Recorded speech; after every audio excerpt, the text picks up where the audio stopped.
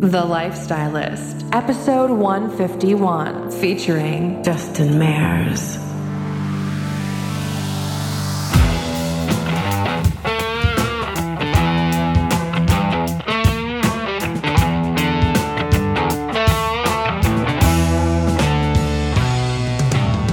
I'm Luke Story, a former celebrity fashion stylist and founder of School of Style.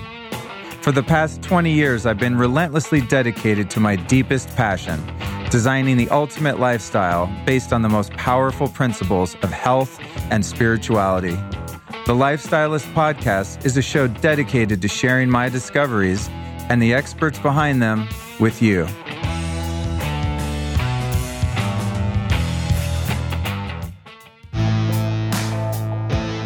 This here episode of the Lifestylist Podcast is made possible in part by my friends over at Onnit.com. I was recently out in Austin, went to their headquarters, recorded a couple podcasts, and these guys are doing it right, man. Their whole operation over there was just mind-blowing, from their gym to their corporate headquarters, just how the company's run. Now, I've been using their products for years, no doubt. You've heard me talk about them, things like Alpha Brain, which is their flagship nootropic. You may have even tried that yourself. But these guys are just growing and growing so fast, and their product line is just insane. It's all made with earth-grown nutrients, and it's all science-backed. They have a beautiful website over at onnit.com/Luke, by the way. And I don't know, I'm just really into it. I'm really stoked to work with these guys. I've been on a couple of their podcasts. A couple of those guys have been on mine, and we're becoming like family, man. So whether you're trying their energy bars, protein shakes, their krill oil, creatine, flavored MCT oils, which is one of my favorites. It's my little guilty pleasure is to make my coffees taste like those funky old coffee creamers that were really bad for you. Well, their version of it's really good for you. And their product New Mood is a really great one. I think that's my current favorite. And everything they do is just dope. They have, all kinds of fitness products and club bells and kettlebells and all that stuff. It's just madness over there. So head over to onnit.com/Luke and you will get 10% off all foods and supplements. And for a limited time at onnit.com/Luke, you'll get to receive a 14-count bottle of Alpha Brain to try for free. And once you try the Alpha Brain, you're going to be hooked. I'm just warning you. That stuff's going to light your brain up and make you a more badass athlete, fitness guru, entrepreneur, biohacker, whatever your thing is. Onnit can help you. Onnit.com/Luke. You guys know I always talk about the Organifi green juice, right? Because it's delicious and I eat it every damn day. But did you know that they also make a red juice? That's right. So they make a red juice powder packed with antioxidants and immune-boosting herbs. It's got reishi and cordyceps mushrooms, which are actually really hard to make taste good. I don't know how they did this. It's also got a bunch of powerful adaptogenic herbs to support and balance your immune system. It not only tastes really good, but it's, of course, organic. It's also got 11 other superfoods. It's super quick and easy nutrition on the go. So imagine like getting a red juice that you'd get like a bottled juice without shit that can spill all over you. And it's really fast to make it. It's like one scoop, bada bing, bada boom. There you go. And it's like under $3 per juice, which is much more affordable than your average juice. So that's the red juice by Organifi. And you can check that out over at Organifi.com. That's spelled with an I, Organifi.com/Luke. Here's what's dope though. If you enter the audience code Lifestylist, you'll save a whopping 20% off your order. So go over to Organifi.com/Luke, use the code Lifestylist and save 20% off any of their products, not the least of which being this delicious, high-powered red juice. And the hits just keep on coming, don't they, kiddos? Here we are again at the Lifestylist Podcast. This is a very special episode for me and one that I thoroughly enjoyed recording. My boy Justin Mayers came by the studio. We sequestered ourselves in my biohacking lab for an extreme session of biohacking prior to the recording. And it was just a perfect way to set the scene for this conversation where we talked about the state of the food industry, a lot of the scams going on in the labeling and whatnot there, bone broth, and other ancient technologies which are now new again in the health and wellness world. So this is a bit about the industry in itself and just ancestral health and all of that. So Justin is the founder of Kettle and Fire bone broth, the first 100% grass-fed, non-frozen, shelf-stable bone broth on the market. And I got to say that I actually love the bone broth too, because of its portability. Now, there's other types that I use, which I love, but they're frozen, and that can be a little bit inconvenient. And I have to admit, sometimes they go bad because I defrost them and then I don't use them in time. But Kettle and Fire's high quality stuff, as you'll find. And I was just, it's one of those products I was using. And I'm like, who's behind this? Found the dude. He agreed to do the show and we took a deep dive. Before we get into that dive, let's put on our swim trunks and talk about next week's show with Sahara Rose. And this one is super dope. We talk about the science of Ayurveda and how it can rock your entire life. Turns out Ayurveda is really a living system, not just a diet or use of certain herbs. It's a whole thing. And so join us next Tuesday with legendary Ayurveda expert Sahara Rose. Couple of speaking engagements coming up. Let me blast through those. I'm at One Taste in Venice on July 26th. Then I'm speaking at Next Health August 22nd in, where is that? Century City. And then I'll be at Osteo Strong in West LA August 23rd. If you want to come to my events, I would encourage you to do so because, listen, I want to get to meet you in person. I love it when I do speaking gigs and listeners of the show come up because I get to meet you guys. You meet me every week, like it or not. Here I am. But I don't know who the hell you are unless we interact on social. So come up and say what's up. You can find entrance keys to the events at lukestory.com/events. That's lukestory.com/events. And there's more being added all the time. I'm out there running my mouth all across the damn country these days. Okay, so that's it for our housekeeping. Told you a little bit about the show. Here's a couple of the topics we cover. We talk about the following subjects. 10,000-year-old trends like bone broth. Get it? There's a quotation around trends.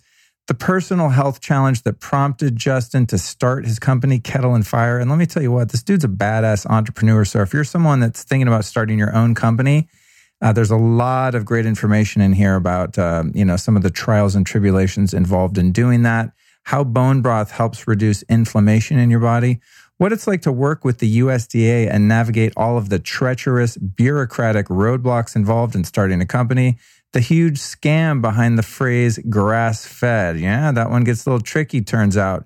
Why truly 100% grass-finished beef is so much better for you and the environment than that factory farm garbage. The ethics of farming plants versus farming animals. The single most harmful ingredient in the U.S. food system and how to avoid it. And then how to make great bone broth yourself and why broth is the safest and most ethical way for vegans to transition back into animal foods when their health begins to fail. So I really enjoyed getting to know Justin, and I got to say he's just a brilliant dude and like I said, a hell of an entrepreneur. So I picked up a few tips from him and his journey. He's a young guy. He's been very successful. His company's kicking ass, as you'll hear. So it's with great joy and satisfaction that I now present to you today's guest, Justin Mares. Welcome to the Lifestylist Podcast, Justin. Thanks for having me here, Luke. Yeah, dude. So listeners, Justin and I just did some extreme biohacking, which is very common. We were going to do this on Skype, and then Justin hit me up this morning. He's like, hey, as a matter of fact, I'm going to be in LA. Can we do it in person in your studio? I'm like, hell yeah. I will sequester you in my biohacking lab and I will hack your brain. Then we'll do the interview. So I threw together all of my audio video equipment and we've got some notes here and we just did some hydrogen bombs is what I call them from Vital Reaction, this hydrogen gas tablets that are super awesome. And then we made a new recipe I found, which is... Found or made? I mean, I discovered it. There you go. Yeah. Discovered it and then made it for you. And to tell the audience, because he's a big fan, maybe you can give your experience. It's a chaga tea base with Perfect Keto is the brand. They make this powdered MCT oil, and that's like your creamer. It's sort of like a bulletproof coffee. And then Four Sigmatic instant coffee with lion's mane and chaga extract in it. Yep. And so I made you like a bomb-ass iced coffee. How was it? It was fantastic. It was fantastic. Are you feeling lit right now? Yeah. I would say so. 4 p.m. coffee is not something I usually do. So cool. Feeling great, man. Okay, good. Well, here we go. Thanks for coming by. And it's really fun to do these episodes with someone who comes in person, because then I get to like do my whole thing with you. You show know, off the cool house and all the photos and everything. Yeah, It's cool. fun. It's fun. It's a much more intimate thing. So thank you for inviting yourself for an in-person. So you own a company called Kettle and Fire, which I'm a huge fan of. One of the things that I like to do on the Lifestylist podcast is I like to invite people on that are doing badass stuff in the world, and I like to promote them and what they do. And I have no shame in like having people on and having them talk about their company and everything like that. So awesome. Don't it all feel restricted and you don't want it to be like an infomercial or something like that. I don't have people on if I think they're whack. So you saw in my kitchen, I have Kettle and Fire bone broth right in there. I drink it all the time. It's not the only one I drink. I have some that I get fresh from like Bel Campo and stuff like that. But for on the fly, like I'm all in with you guys. So we're going to talk about that. But I just want to talk about sort of the food industry in general. And then we'll definitely go into the bone broth thing, which is, as we were saying, it's like a trend, but not a trend. Yep. It's a trend that's, you know, a couple 10,000-year-old trend. So exactly. So I want to talk about that. But you're a young guy. When you came in, I was like, because I've met you online, I see what you're up to. I'm like, this guy's a badass entrepreneur. And you come in, I'm like, are you still in college? You're like, dude, I'm 28. So how'd you become an entrepreneur that's got this fantastic company? Yeah, it's a good question. So I started, I think like a lot of people, down the entrepreneurial path when I realized that I just couldn't hold a job. Like I basically had 13 jobs by the time that I got to college, and I'd gotten fired from 12 of them. Damn, that is a true entrepreneur. Well, at the time, my parents just thought I was going to be a miserable failure that they'd have to support forever, you know? And so I came into college and had a couple things happen to me all at once that in retrospect, I really appreciate, like a lot of things, but at the time were really hard to deal with. And so I went to school where I basically knew no one, broke up with a long-term girlfriend, like had a friend take his own life, actually. My dad lost his job, and he'd been like one career, you know, couple companies his entire life. And I didn't get any of the internships that I applied for. And so that summer, after all this stuff had happened, for the first time, I was like, okay, even if I get good grades in school, I could lose my job like my dad. I was working as a janitor at LA Fitness and hating it. Damn, bro. Yeah. That's rough. That's a hero's journey story right there. Like, yeah. And I was hating it. I mean, it was literally like my first day at LA Fitness, someone pooped in the shower and I had to clean it up. And I was like, this is not ideal. Wow. So that summer, after going through that over the course of a year, I was like, I want to start my first company. I want to do my own thing. And at the time, I literally didn't care if I made 10 grand a year, as long as I could do what I wanted, control my time. I was like, I'm going to be way happier doing this than I am working at some company and being under someone's thumb. And so that year in college, I started my first company. It was a total dud, totally failed, as a lot of, I think, people's first ones do, but just kind of kept at it. And, you know, Kettle and Fire is now my fourth company officially. Jesus, dude. Yeah. You're a serial entrepreneur. You're going to be one of those guys that's in your 50s that's like, I've started 28 companies. Like I'm like, I've done 2. This is my second one, the podcast and kind of my brand, but this fashion school.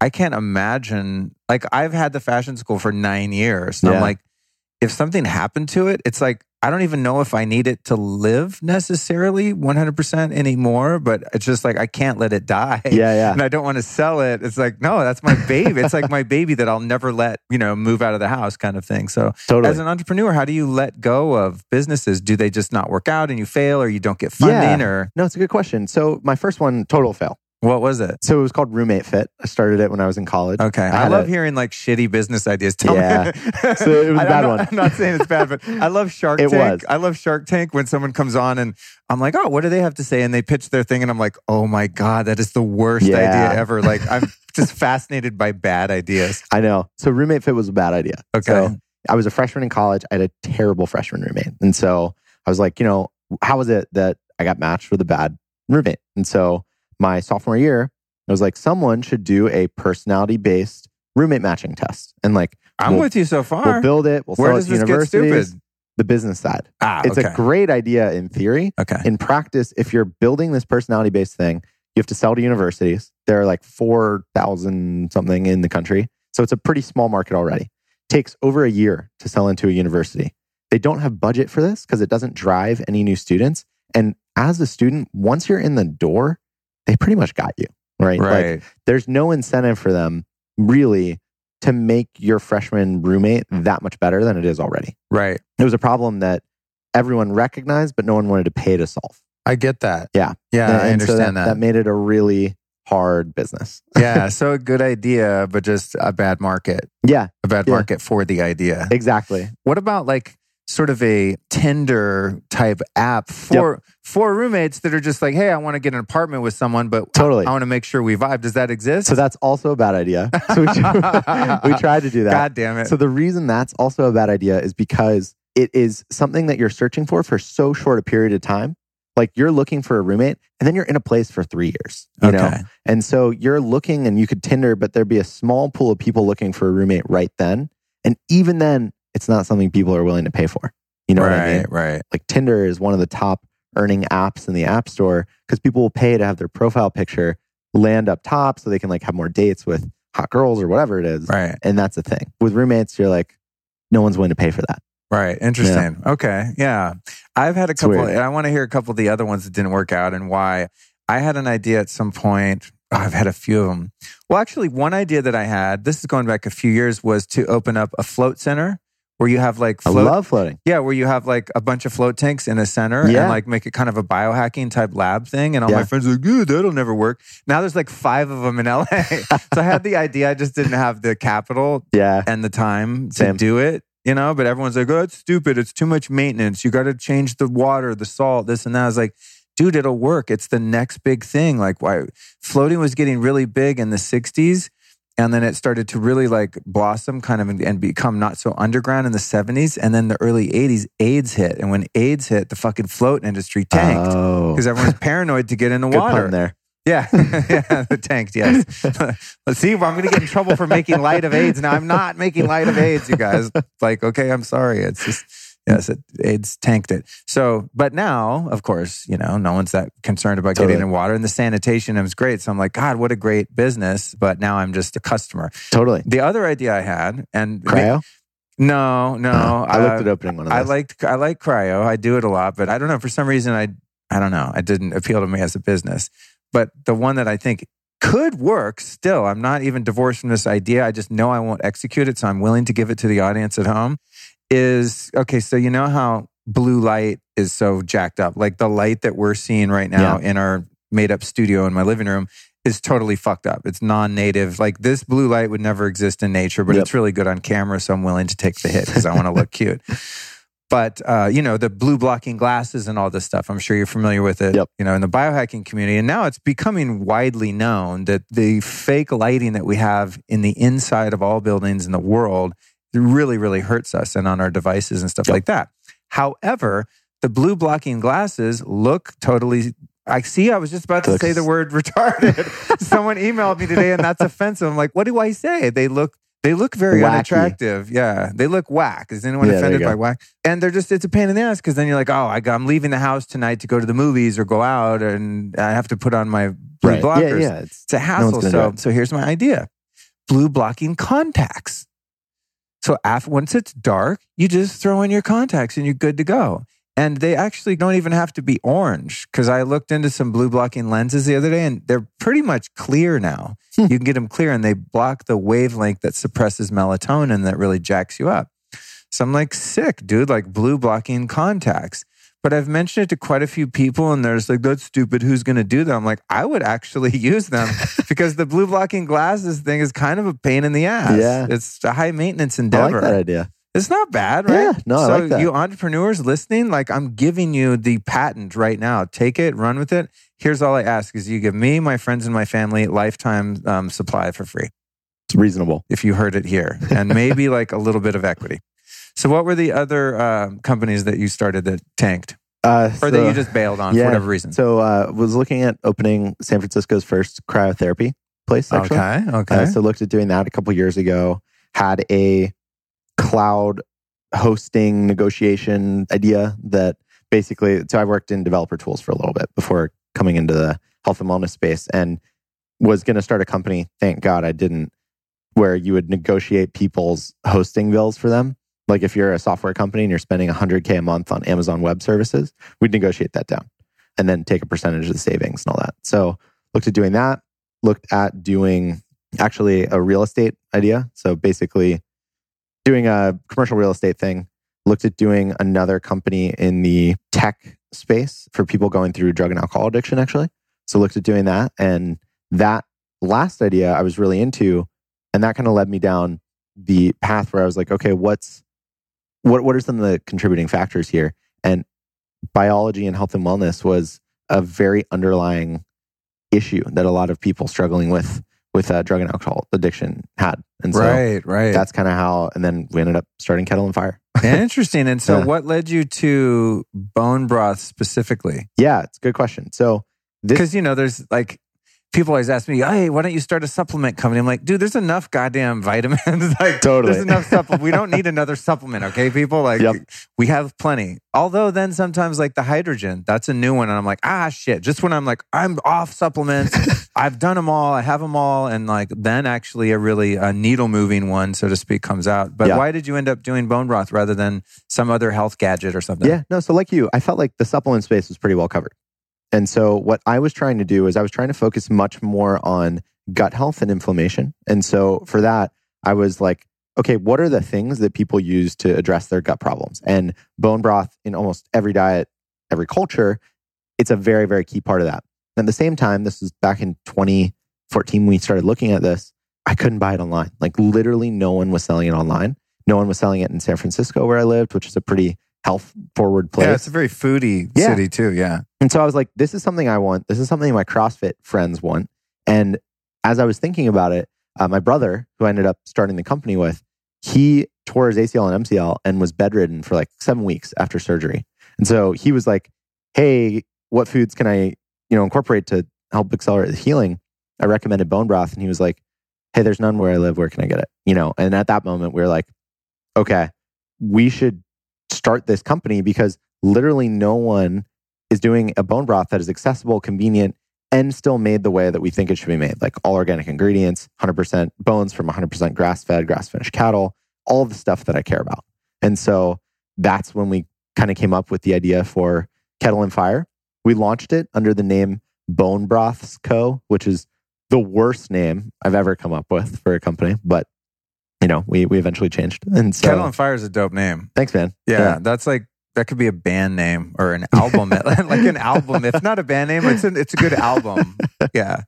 Kettle and Fire. Yeah, it's a good name. Yeah, I like it. And so what was it like to deal with, the USDA? And like, how do you go from just being a schmo, a dude that like goes to CrossFit and eats healthy, and you're like, now I'm going to start a food company. Yeah. What are some of the legal loopholes, and how do you even like get that shit going? It seems like an insurmountable task to me. Like, where do you even begin? You have the idea, but how do you bring something to market? What are the steps involved? It's really hard. We had the idea in 2014, and then we started, and it took about a year for us to find someone that would partner with us to actually make the product. And so we had to call over 500 different manufacturing people and just say, hey, this is what we're looking to do. Can you do it? We do. No. So like facilities that have commercial kitchen and all this kind of stuff? Even beyond commercial kitchen. So the packaging process that we're using, you use our stuff. Well, it's a little box. It's right in the kitchen. Yeah. So that's one of the dopest things about it is, and we'll get into the other different options available, but one of the things that I like about you guys is that it's shelf stable and it's easy to transport. Like that's amazing. Yeah. And so I'm a big believer in health plus convenience equals lifestyle change. And so for us, we knew that we had to have some sort of convenient packaging or else people just wouldn't use it enough to actually change their habits and improve their health. And so, especially those of us that have tried to make our own bone broth. Yeah. Did you go through that phase? Yeah, of course. Dude, I used to go to the farmer's market and get like big bison bones, like knuckles and all these good grass-fed pastured animals and stuff like that. And I like the idea of using the whole animal too. It's just, I don't know, it's more of a sacrificial Native American sort of approach, like to just, if you're going to have to sacrifice an animal's life, like let's not throw any of it to the dog, so to speak. Totally on board. But yeah, then I'd get in my kitchen with my goddamn crock pot and I would leave it on high, then go out and hang out in the town and come home and it would have boiled over and there's like fat all over the kitchen and oh my God. Then I try to pour it into the containers. I get hot fat on myself, burn myself. It gets fucking everywhere. Then you put it in glass, put it in the freezer, it explodes. You put it in plastic, it explodes. I mean, it's just making bone broth yourself, especially if you're not if you're not good at cooking, which I'm not. I'm not either. See, I was about to say the R word again. I'm developmentally challenged when it comes to cooking. And so you found the same thing. Yeah, okay. Of course. I mean, I tried to do the same thing. I tried to make it. It would turn out terrible. Yeah. I would have the same issues you did. And then the last issue, which a bunch of our customers emailed us about after we launched, is it makes the house smell bad. Oh my God, it's disgusting, dude. Yeah, it's gross. Yeah, it is. One of our customers, when she found us, she emailed us in all caps. She was like, "Oh my God, I'm so glad I found you. My husband won't let me make bone broth in the house." Dude, she was running a crock pot in her backyard because her husband wouldn't let it in the house because it made it smell. I experienced the same thing with my live-in girlfriend at the time when I first got into the bone broth, maybe like 5 years ago. Yeah, she was like, "Dude, honestly, I can't. I can't. I know you want to be healthy and all this, but I'm out." Yeah. Yeah, she's not into it. But I like what you're saying, the convenience equals compliance, because I think that's something you guys really nailed. And I agree, just as someone who, I have no problem with compliance. If bone broth, you had to make it, that was the only way to get it, I would still make it. Yep. If there weren't for people like you. So I'm good at compliance because I'm very obsessive. And I was telling you earlier, I turn my obsessiveness toward good rather than evil most of the time now. Yeah. And so if I find something that's good for me, I do have the discipline to make it, even if it's a hassle. But I've noticed coaching people, I'm like, "Hey, you need to take this every day and that." And then at 4 o'clock, they won't do it. Like if it's too much work, the casual user of supplements or health practices just won't do it unless they have cancer or some really gnarly scare. Then they're like, "Okay, I'm on board. Make me a schedule. I'll do everything you say." So compliance is really challenging when it comes to health. I think it's especially important at the early stages of someone's health journey. You've been on this path for a while. Like if you think about when you started out, if someone then was to tell you everything you're doing now, where they'd be like, "You have to take a hydrogen pill, you have to buy these mushrooms, you have to ferment," like you'd be like, "How can I do all of that? That's impossible," you know? And it's a lot of overwhelming change. And I think that people change their health gradually, step by step. And we want to make those first steps as easy and accessible as possible, because that's how people change. You know what I mean? Yeah, absolutely. I find working with clients that there's two types very clearly. One is the person that's like, "I don't want to do any of the research. Just tell me what to do and I'll do every single thing you say. I just don't want to have to learn any of it. I just trust you. Make my life for me." There's that type that's just all in. Then there's the type that's like, whoa, this is way too much information. Just tell me what the first thing I have to start, and I have to take it very incrementally, slowly, just one little addition, one subtraction at a time. And it takes more time because it's too overwhelming. The compliance is just too hard. They can comply with I can take one pill a day. What's it going to be? I'm like, all right, I get them on that one. They see some results. Then they're like, all right, this is cool. Exactly. Then what's next? Then I keep going.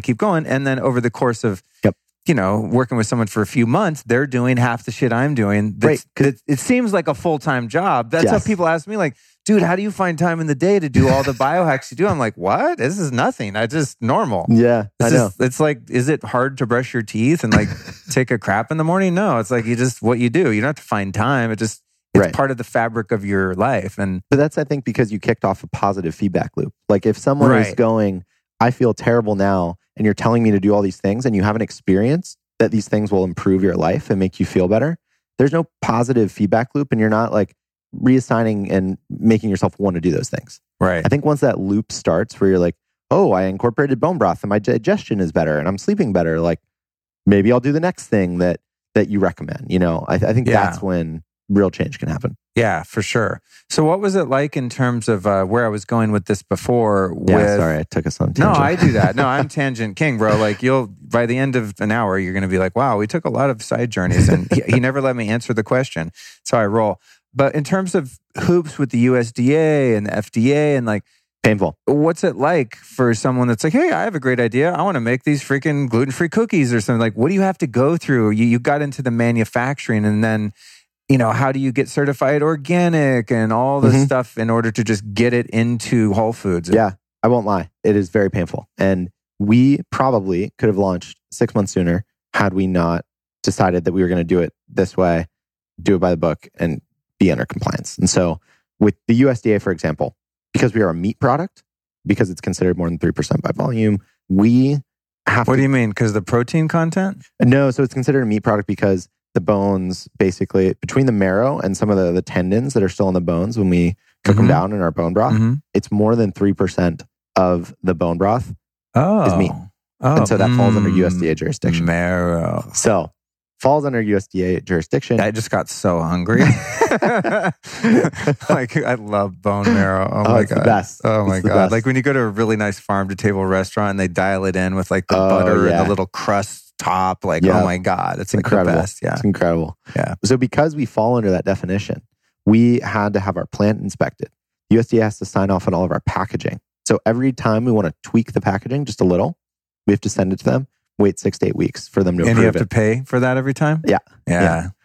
Every time. I bet you get nickel and dime like out the ass, dude. Every time you want to make like a little adjustment to your manufacturing protocol. Oh, no. I mean, you can't even make a small tweak. We couldn't even say like up salt 10%, pepper down 10%, for example. Yeah. If we did that, we would have to resubmit the entire thing and wait 2 to 3 months for the USDA to reapprove it. Wow. Yeah. So, I mean, I guess there's a good side of that from a consumer standpoint where companies have to have a certain degree of integrity and in terms of truth in labeling and all that. There's already so much bullshit going on that I want to actually talk about. We'll get to that. Okay. Yeah. So, but I mean, that's because I like inherently just hate the government no matter what they're doing, even if it's for my own good. I'm like, please don't protect me. F you. Yeah. How about I don't pay taxes and you don't protect me and I'll just be on my own? Let's work on the sovereignty.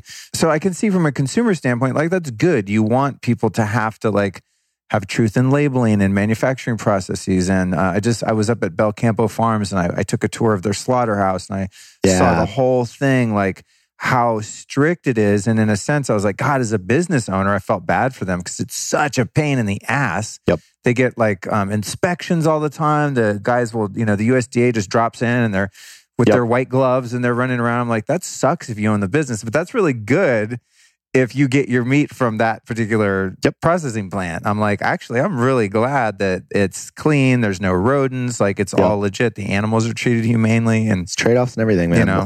So USDA makes it harder for startups, but certainly, they came about and they were started as an organization, I believe in the 20s or 30s.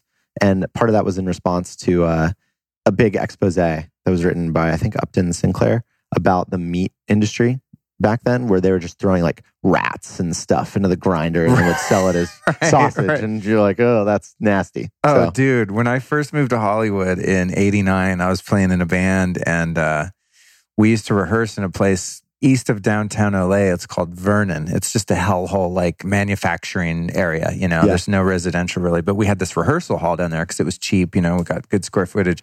And it's right next to the, not Oscar Mayer, Tyson. One of those. Yeah. Sure. Like one of those big the slaughterhouses. And it's either their slaughterhouse or their manufacturing plant. And we knew as soon as you turned off the freeway, it smells like you're pulling into the dump. Yeah, it's gross. It smells like putrid garbage. It's gross. Farmer John's. Okay. Farmer John's processing plant. So we just know. And it's like, oh my God. And it would come through the air vents in the rehearsal hall. And it's like Vernon smells like putrid, rotting flesh. It was disgusting. Which later I actually became a vegetarian in part to having the experience of spending so much time around that processing plant. The other thing that was weird about it is it's like the slaughterhouse with glass walls kind of thing. We did a little band photo shoot and it's probably still like this. They had this huge mural on the side of Farmer John's, which was like a big farm landscape. Whoa. And so we were kind of like a country rock blues band. It was like very Americana. So it was a great backdrop. Yeah. So we went to do a photo shoot and there's all these fucking like FBI type guys came out. They had this really intense security. You can't take pictures anywhere like on that block.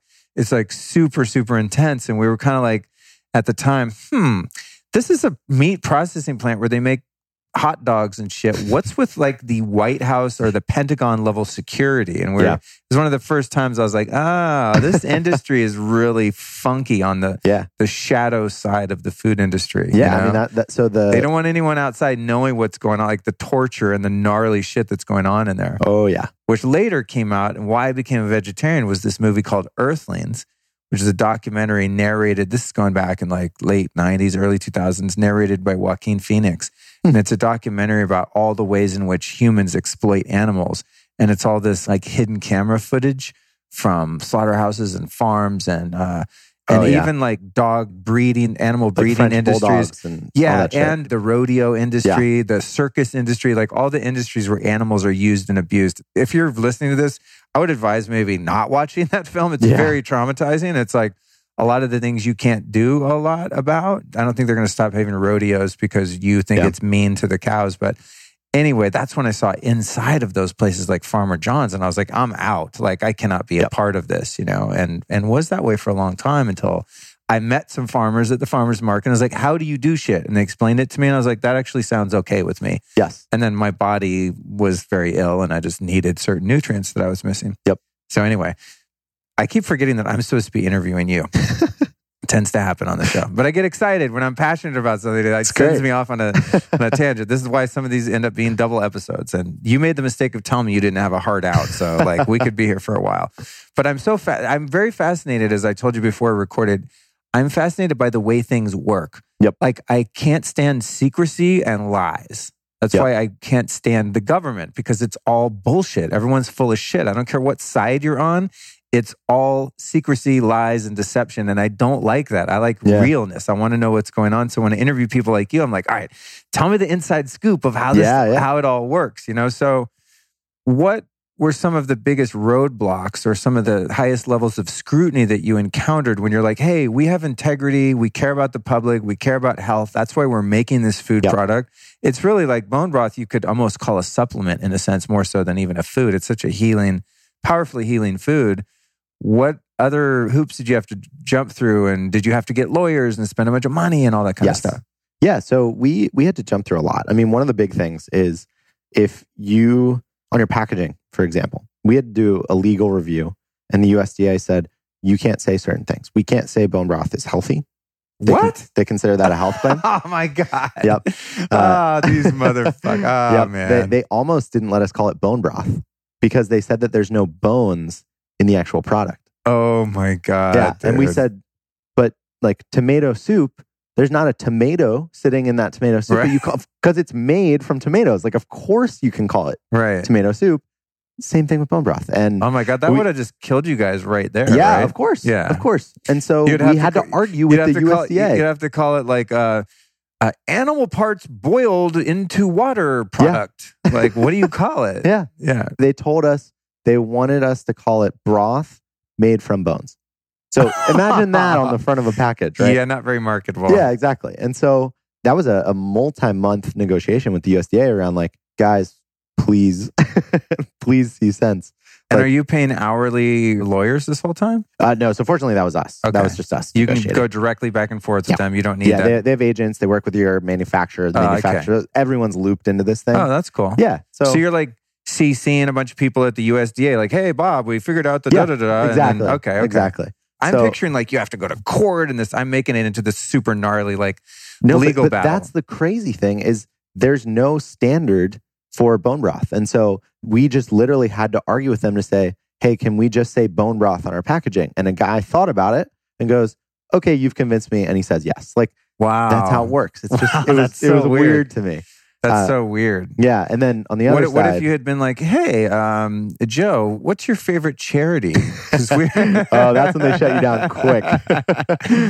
But you can not imagine, but you know the payola in that industry has got to be insane. Oh, yeah. But you have to send it through third parties. So like we fund a lobbyist and the lobbyist buys you dinner. But there's not, I mean, because how can things like aspartame, MSG, all of the hidden MSG under the other 200 names that they use now. And there's a lot of lobbying, even like natural flavoring. I mean, like there's a lot of very dubious practices in the food industry where people are getting around things. So that is the other side of the food industry, which is the FDA. Okay. Oh, good. I love this. So the USDA covers meat and dairy products, basically. Okay. Yeah. Okay. And then the FDA, USDA is very hands-on. Okay, so let's go in a linear fashion then, if we can, which is almost impossible for my brain to do, but I'll try.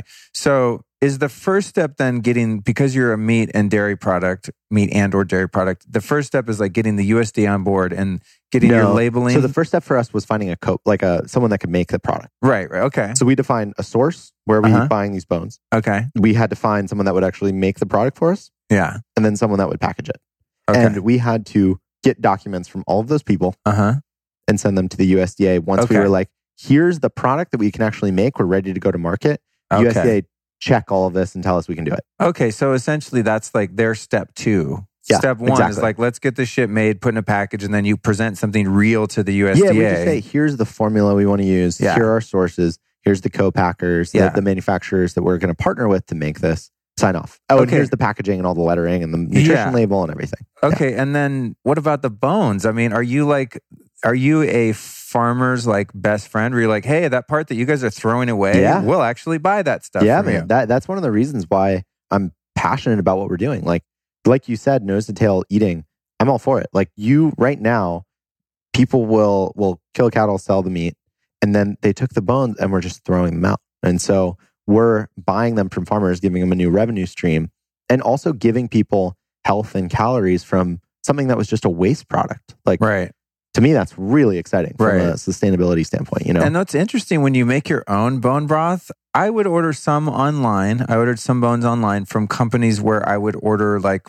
pastured, really good chronic beef from, and they also will sell bones like Arizona grass-raised beef. There was a U.S. Wellness Meats. U.S. Wellness is a good one. a couple good sites where dude, I geek out on what water are the cattle drinking? Yep. How are you slaughtering them? Are you fucking with them? Are you being mean to them? Do they have antibiotics? Same. I care about the animal's welfare. Now, any badge-wearing vegan will be like, oh, how can you have humane slaughter? You're fucking killing it. And they have a point there. Yeah. But I do know that there's a number of different ways in which you can slaughter an animal. Some ways the animal knows it's coming. The other animals see it happening to the other animals. And then there's ways you can do it where they're literally just standing there, do, and all of a sudden, clunk, and they're gone. And they have no clue that anything ever happened. So I think if an animal's life has to be taken for the sustenance of a human's life, if you choose to live that way, based on taking energy from another energetic being, then there are definitely cooler and less cool ways to do it. So I would very much agree. Right? So I would go to the farmer and I want to find out what goes on behind the scenes. But I go to these farmers and hey, I want to buy some bones for the broth, at a farmer's market. And they're like, great. It was super expensive. I mean, they charged me out the ass, dude. I was like, the bone, and that's why when you guys came out, I was like, thank God it's actually cheaper. It's not only more convenient, it's cheaper just to buy the broth ready-made than to go drive to the farmer's market, interview the farmer, grill them like a freaking psycho. And then they're like, the bones are $10 a pound or some shit. I mean, it still ends up costing so much money to make your own broth. I know. It's crazy. So did you guys, when you approached these farmers, how did you find farmers that you felt were ethical and followed the standards of grass-raised, grass-finished, and all that? So we had certain standards where we said everything has to be grass-fed, 100% grass-finished, pastured, and killed in a humane way. Right. So tell people for listening that they don't understand how many scams there are with the term grass-fed. Let's unpack that a little bit. Yeah, so there's this term grass-fed. It has an sort of an official definition. Basically, you can say you can feed a cow corn or whatever you want for 90% of its life. And the last 10% of its life, feed it grass, and you'd be like, grass-fed. Oh, dude, that's so uncool. That's not honest. I know. So I want to punch the farmers that do that. I know. And so I don't know why. I was such a huge liar most of my early life because I was just a criminal and a total asshole.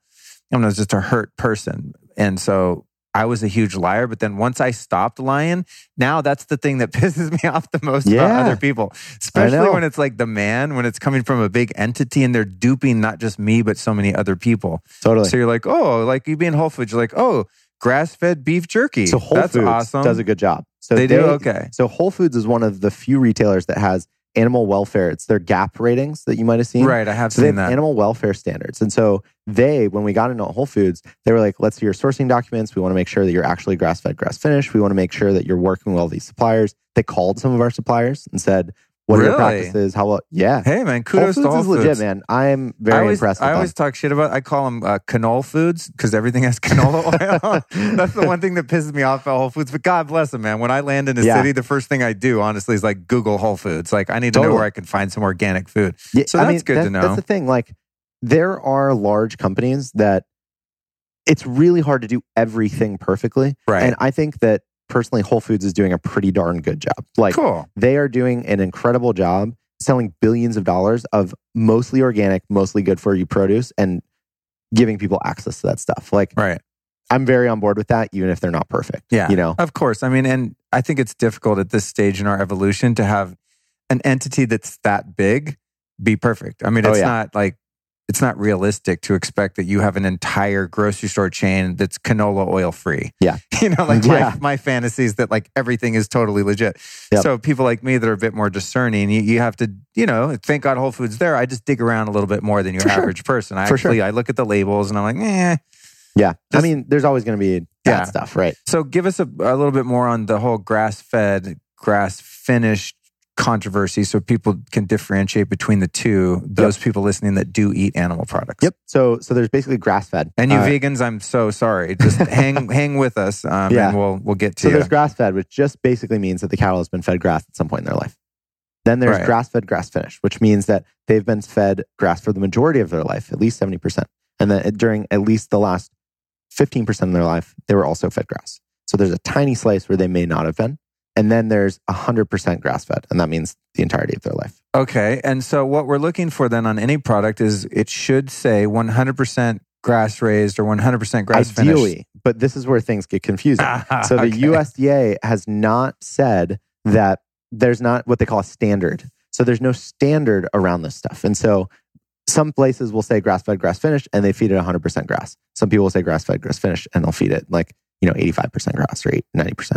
There's not really a standard, and the USDA isn't strict about it because it's such a new consumer-driven thing that companies can kind of claim a lot of what they want. And why does it suck to eat meat products that are eating corn and soy and things? Yeah. I mean, to me, my answer is, if you look at any animal that's at all similar to a cow out in nature, they're not eating grains because they can't find them. They don't exist in nature. There's not like corn bushes where like elk run around and fucking eat soybeans. Like that doesn't happen. Animals that have that, what are they called? A rumen, whatever type of stomach they have, they're designed by God to eat grass. Like that's what they eat. Yeah, you know? And that's why they have like 4 different stomachs. Yeah, there you go. Yeah. And all that. Yeah. So exactly. To me, it's just common sense. Like, well, you're screwing with that animal by forcing them to eat shit that's, I mean, now have you seen the stories like they feed cows Snickers and stuff? Oh, yeah. It's like really weird. Yeah. It gets so gnarly, those poor animals. Disgusting. But from our health standpoint, like why not just eat a bone broth that's made out of corn and soy fed animals? Sure. Or eating a steak that, like, remember like good steakhouses, even like, I think it's called like Morton's in Beverly Hills. It's like the steakhouse. You go in there and you're like, hey, is your steak grass-fed? They're like, no, it's 100% corn-fed. And they're proud. I'm like, do you guys get the memo? Like, what? So what's healthier about grass-fed meat than whatever else? A couple things. The hormone levels basically they differ. You know, just like if you fed a human only carbohydrates, the body composition of that human is very different than the body composition of someone that eats, organic produce, lean meat, meats, vegetables, this kind of stuff. And so with cows, it's a similar thing. So why a lot of steakhouses are corn-fed is because cattle will turn those carbohydrates into more fat. And so you get oftentimes like a more marbled, kind of juicier kind of meat, which people tend to like the taste of better. Now, however, a lot of that fat, the omega-3 and omega-6 fatty acid ratios are off. And so if you look at meat from a grass-fed cattle, especially the fat around it and in the meat itself, it will have much friendlier, much higher rates of omega-3 to omega-6 ratios. That is not the same thing with corn-fed cattle. And so if you're someone that cares about nutrition, omegas, amino acids and stuff, grass-fed is definitely the way to go. Okay, yeah. That makes sense, again, just from a common sense standpoint. The thing that freaks me out about eating animals that have eaten food that is not good for them is that I'm eating concentrated amounts of whatever they eat. It's like, you are what you eat, yes, but you are what you ate. Yep. You know what I mean? So it's like a lot of the commodity food that farm animals are fed is not only not their native natural diet, but is also GMO. Yes. So they're eating GMO corn and GMO soy, just really like the gnarliest things that an animal could eat. And then you're eating the fat of that animal where all of that shit is concentrated. Is that right? Exactly. Exactly. And it's especially, this is especially important in bone broth. And this is why I would never, because of the marrow. Whoa. Okay. Yeah. And so, with humans and with animals, a lot of toxins end up going into your bone marrow. And so this is incredibly important, especially with bone broth, because it's the fattiest tissue in the body is the marrow. Wow. It's like solid fat, basically. Exactly. Yeah. Exactly. Oh, that's so creepy, dude. So yeah, because that's true, because when you detox your body as a human, that's why infrared saunas, which by the way, I'll show you my sauna when we're done. I just got it. It's from Clearlight. It's amazing. It's a crown jewel of the home here. But that's why when you take a sauna, why you detox so much is it gets the fat soluble toxins out of your body. And then you ideally after a sauna, you want to take something that binds those toxins that have been deposited into your digestive tract, like a bentonite clay or a apple pectin, something that like absorbs those toxins out. But I never thought about it from an animal standpoint. Yeah. So if your animal's eating toxic water and toxic food, then you're eating the fat, especially in a broth. Yes. You're having concentrated whackness. Yeah. Or like liver or any sort of organ meats. Definitely watch out. Dude, nar. Okay. Okay. Wow. That's tripping me out. Okay. All the more reason. We'll be right back after this important announcement.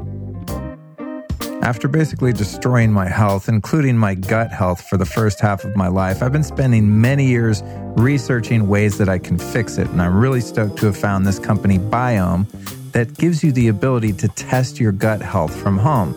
Now, you might have heard of some of these gut tests that you can do at home.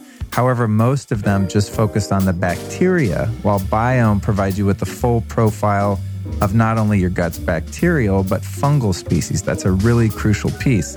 Not only that, they have an insanely cool probiotic that I've been using that not only includes beneficial bacteria, but also fungus. Yes, it's gross, but you need all this stuff in your body. So here's what you can do with Biome to optimize your gut health, which I just might add really affects your overall health in so many ways. Like you have to fix the gut. This is something I'm learning and on my biohacking adventures. So here's how it works. You purchase the in-home kit.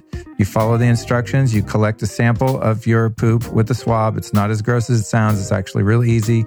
You mail it in, and then you get your Biome gut report, which tells you what's going on down there, okay? And then you actually get on the phone with a live nutritionist that's going to make recommendations. It's a very cool system they've created, and it's really, really thorough and effective test. So go to biomehealth.com/lifestylist. That's BIOHM health.com/lifestylist, and use the code lifestylist at checkout to save 15% off your order. So that's biomehealth.com/lifestylist. Use the code lifestylist to save. You're going to get your gut report, order some probiotics with the fungus in there. They even have a great prebiotic product. Very cool company, making it really easy to get your gut healthy and keep it that way. And now back to the interview.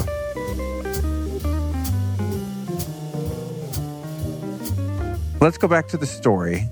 Of you get past the USDA. They're like, cool, all the meat stuff you're doing, all that shit, you guys found good farmers, you grill them, you feel like you vetted them to the point where they are grass finished, they're not treating the animals like crap.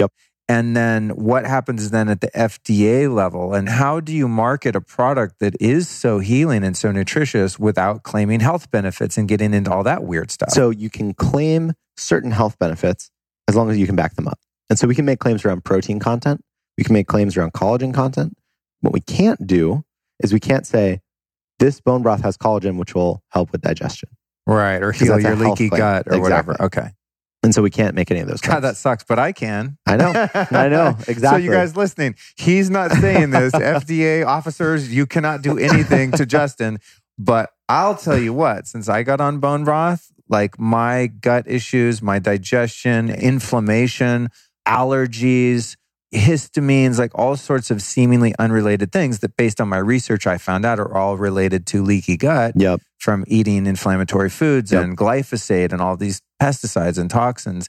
The more bone broth I drink or eat, depending on how you look at it, because sometimes I make like a really thick, dope broth with all kinds of other crazy stuff, the better my whole digestive system goes. I've cured myself, and I can use the word cure because I don't sell bone broth. You have to be really careful with the languaging, Yep. But I used to have like gas or constipation or diarrhea. I had heartburn all the time. Now, also, I've eliminated a lot of those really offensive foods. Like I want to say I'm gluten-free 100% because I have my moments where I'm at a nice restaurant and they bring out the French bread. I'm like, fuck.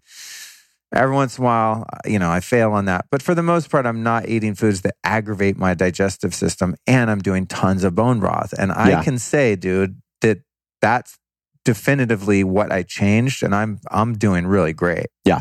I mean, this is why I think one of the reasons that I think bone broth is so important, especially for people in America eating a kind of Western diet, is if you look at the way ancestral people ate versus how people eat today, the biggest gap in my mind, even if you're eating paleo or keto or whatever, and you're eating high quality foods, organic fruits, vegetables, meats, everything.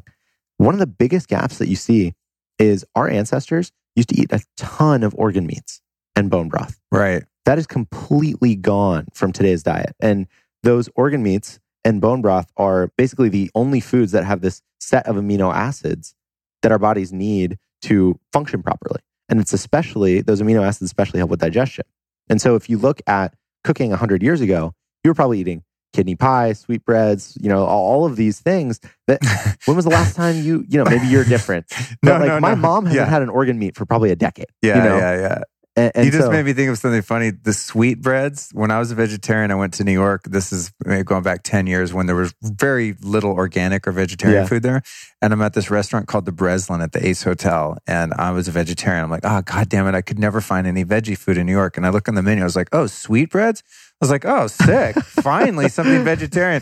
I ordered it. I'm halfway through it. And I'm like, this is really weird. And I asked the waitress, I was like, is this bread? I'm unclear what this is. She's like, that's lamb intestines or something. I was like, oh my God. I was like, as a vegetarian, it's like the grossest meat you could eat.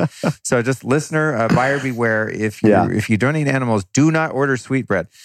But so going back, I mean, even like you think about when they called chicken soup Jewish penicillin, everyone, even if you weren't Jewish, when you get sick, your grandma gave you chicken soup, right?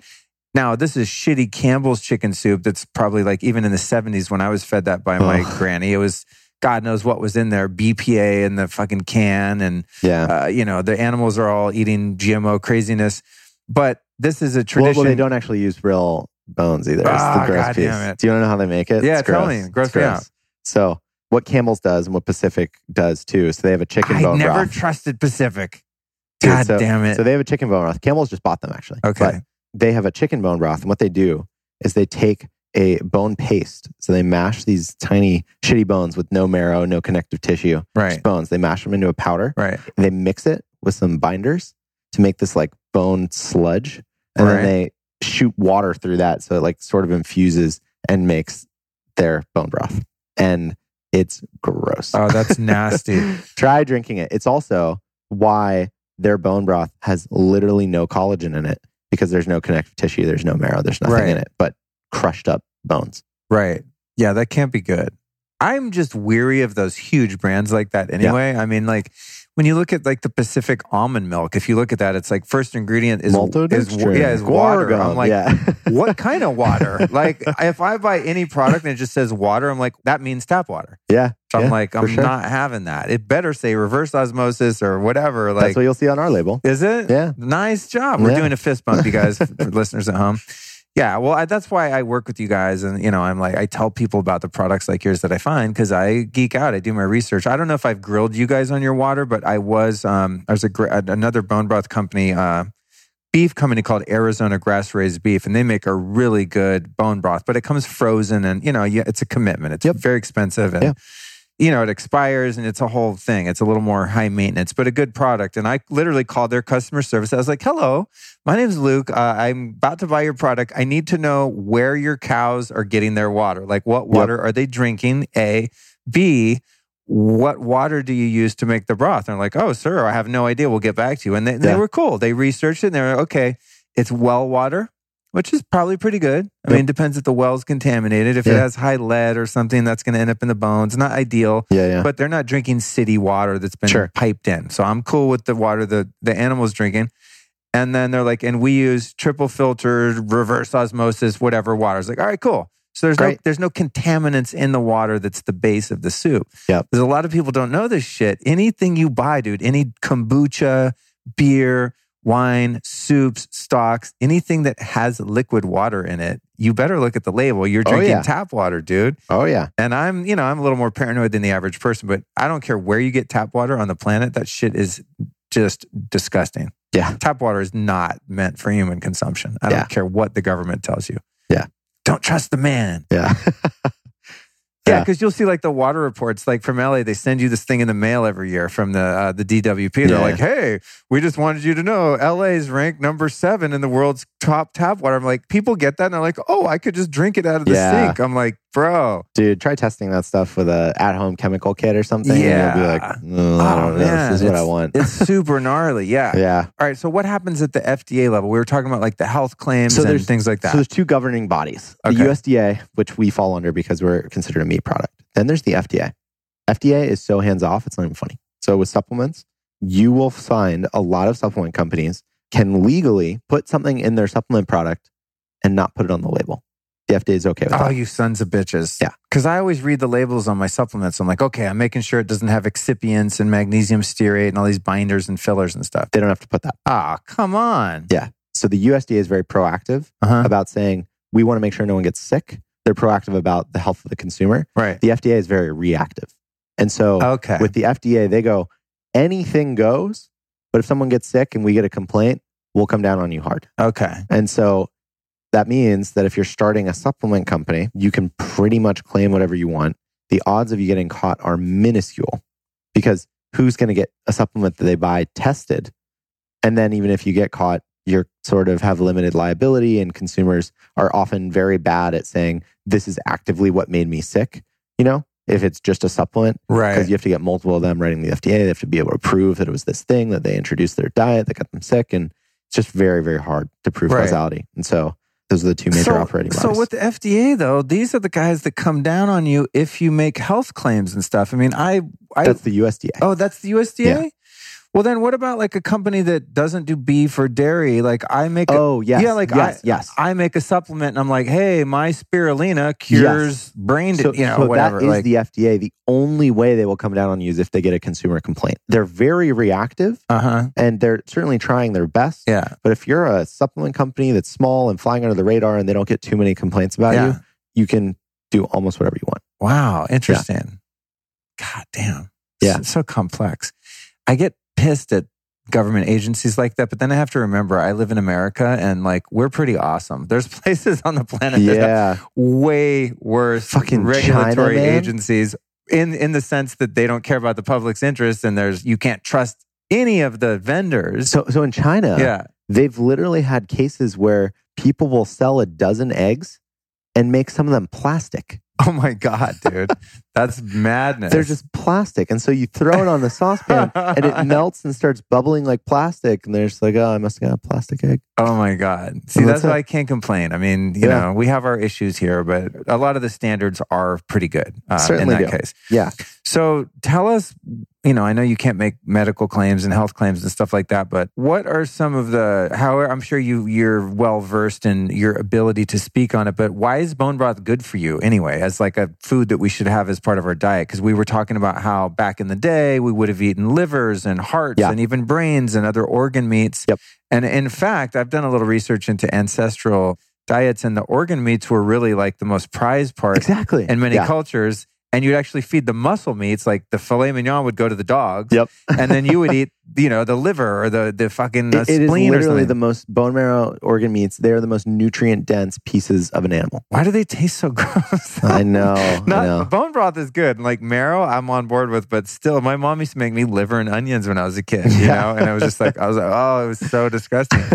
I think because maybe we're not indoctrinated into, those tastes and flavors that are sort of pungent and really quite strong. Yep. If you're not fed those foods as an infant and into your childhood, then you just they're too strong. You never get used to them. You're used to something more bland. For sure. But give us a little more of the history there in terms of ancestral food and all the organs and bone broth and all that.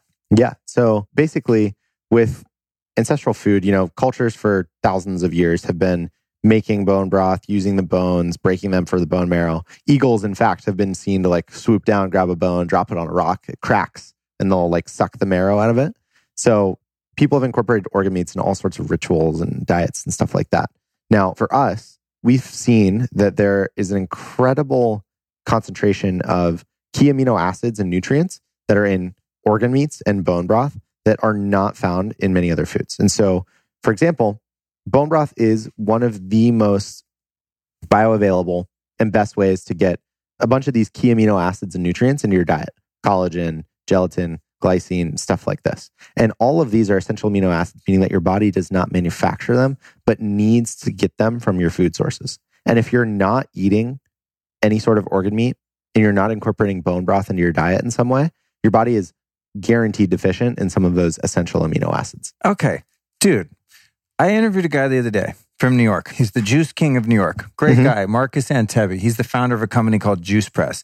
He's also a very ardent vegan. Sure. And, you know, I respect people's paths, like whatever, I always say whatever gets you through the night. Like, I really don't care what other people do. I don't proselytize. I'm not someone that's like, you don't eat bacon, bro? You should be eating a lot of bacon. Like, I really don't care. Eat rocks. I don't give a shit.